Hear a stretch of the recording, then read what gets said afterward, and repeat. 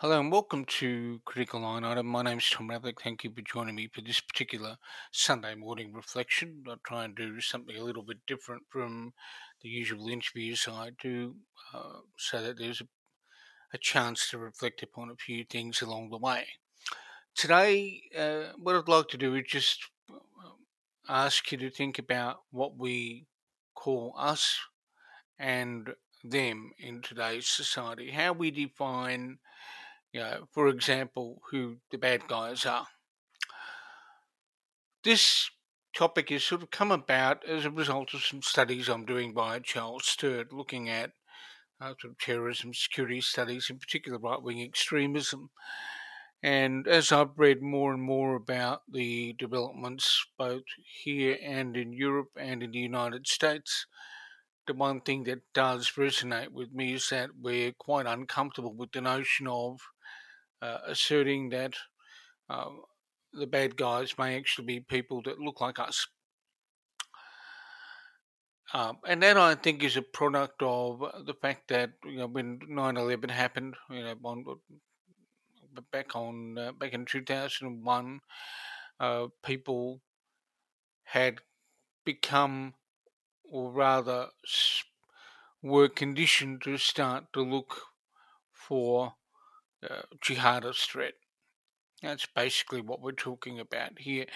Um, and that became the entire uh, focus of the security apparatus and of course the focus of sort of governments around the world, given the magnitude of the impact of 9/11. What that conditioning has done is it's kind of dulled the senses a bit and caused people to assume that it's always other people that look different, that have different beliefs, people that have different faith systems, and whatever else, people that hold on to different ideologies, and it might escape people's attention from time to time that in fact there may be threats that are within the country that um, are sort of from people that hold extreme views but are indistinguishable from the rest of the population, except when those views surface. We've seen some of that pop up over the past 6 months when you look at the various forums that have been established to sort of gather people for protest activity in relation to the lockdown. Um, both here in Victoria and elsewhere. And what you will see is strains of right wing extremism emerge. Now, there are those who believe that, for example, sovereign citizens aren't right wing extremists, that right wing extremists are always going to be white supremacists. That's not the case. Um, you will have people who are right wing extremists who will be in a very anti government, pro individual mode, such as sovereign citizens. They will express a wish to not comply with laws they believe are unjust and invalid. We've got them everywhere in Australia. You just look at various web pages, Facebook pages of people who will argue that the Australian Constitution was not um, properly amended over the years, or there weren't proper amending pieces of legislation that were assented to by the Governor General at various points in time. And there's also this the intellectual meme that goes around about the Australian government being a corporation in the US, and there's no power vested in the Australian government to do anything in the United States on the Securities and Exchange Commission. That's one of my favourites, because once people say that you know, registration of that nature is not within the scope of the Constitution, they automatically invalidate their argument because they don't understand how the US securities law works. They have no idea, they have no clue. And yet they make these bold pronouncements on Facebook or on Twitter and on web pages and elsewhere that seek to state that the governments and corporations uh, uh, don't make law, and as such, compliance is voluntary. And this all hinges on some sort of notion of the common law um, being greater than statute law and a whole raft of other things that are kind of bizarre in their own right. Um, and that sits on the right wing. That's clearly right wing stuff. And it is incorporated in the analysis of right wing extremism. I'm not sure why some commentators refuse to put those guys into that league, but the fact is that's where they sit.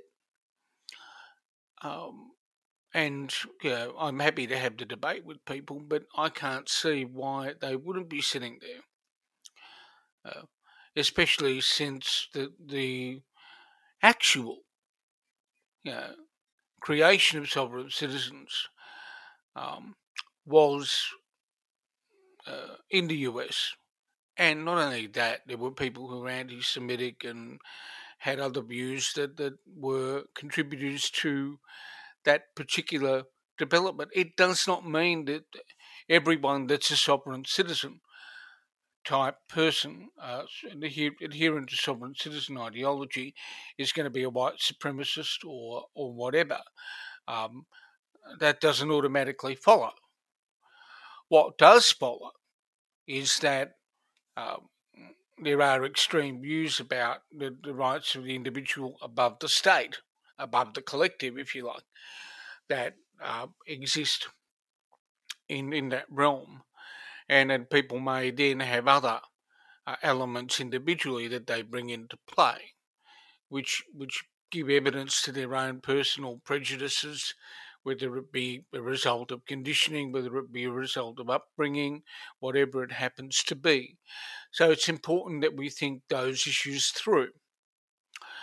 The other thing that's fascinated me is to watch how the debate has been shaped online and elsewhere. I've written material for Crikey on the way in which people have migrated from mainstream social media to other social media channels. Now, we're talking here the notion of Twitter and Facebook kicking people off for expressing particular views that are not within sort of the terms of service or the acceptability of those running the platforms. So if you've got, there are certain people who've migrated from Twitter and Facebook who've gone to uh, other forums, whether it be Gab, Parler, BitChute, Telegram, other messaging apps where there are groups that can exchange those ideas. Whether it be right wing extremism or left wing extremism, I don't particularly care what the ideas are, but what we're seeing is a migration of discussions about extremes in political thought and political activity, going from mainstream social media to other places, whether they be message boards, whether they be Parler, Gab, etc. And those are things people need to be aware of, because what I've certainly learned in the past while is that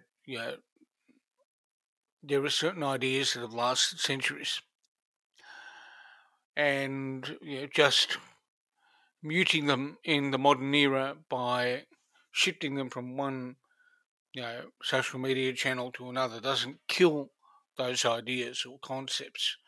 Um, the best we can hope for is to minimise their impact by education, and that is a completely different strategy altogether, and that relies on generational change going forward.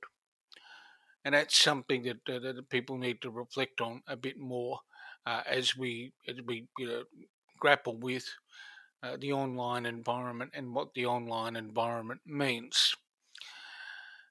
Education is the answer, but it's not um, the only answer in terms of making sure that people feel safe and stay safe.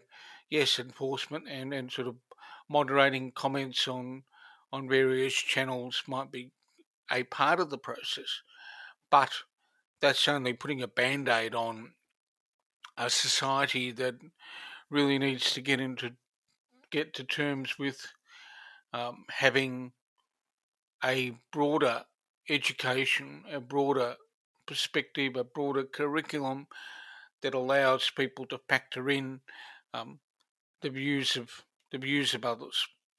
It doesn't matter what the belief system is or what the say religion or a cultural tradition or whatever. The only way you will get to the point of having a society that works is by taking taking an approach to it that is educational, and that's a significant part of the answer. And that is, incidentally, what the experts in intelligence, some of the operatives from the various intelligence services have said over the years in documentaries. Um, and that is those various societies, and including our own, uh, need to improve the quality of education to reduce or minimise the likelihood of social friction. That's important. And that, I think, is where I can conveniently end this Sunday morning reflection. Thank you for listening. I hope you're all going well for those of you in Melbourne. I hope you're surviving lockdown, and I sincerely hope that we can get out of lockdown soon so people can see family and friends and more regularly. So have fun, take care, look after each other, and above all, stay safe.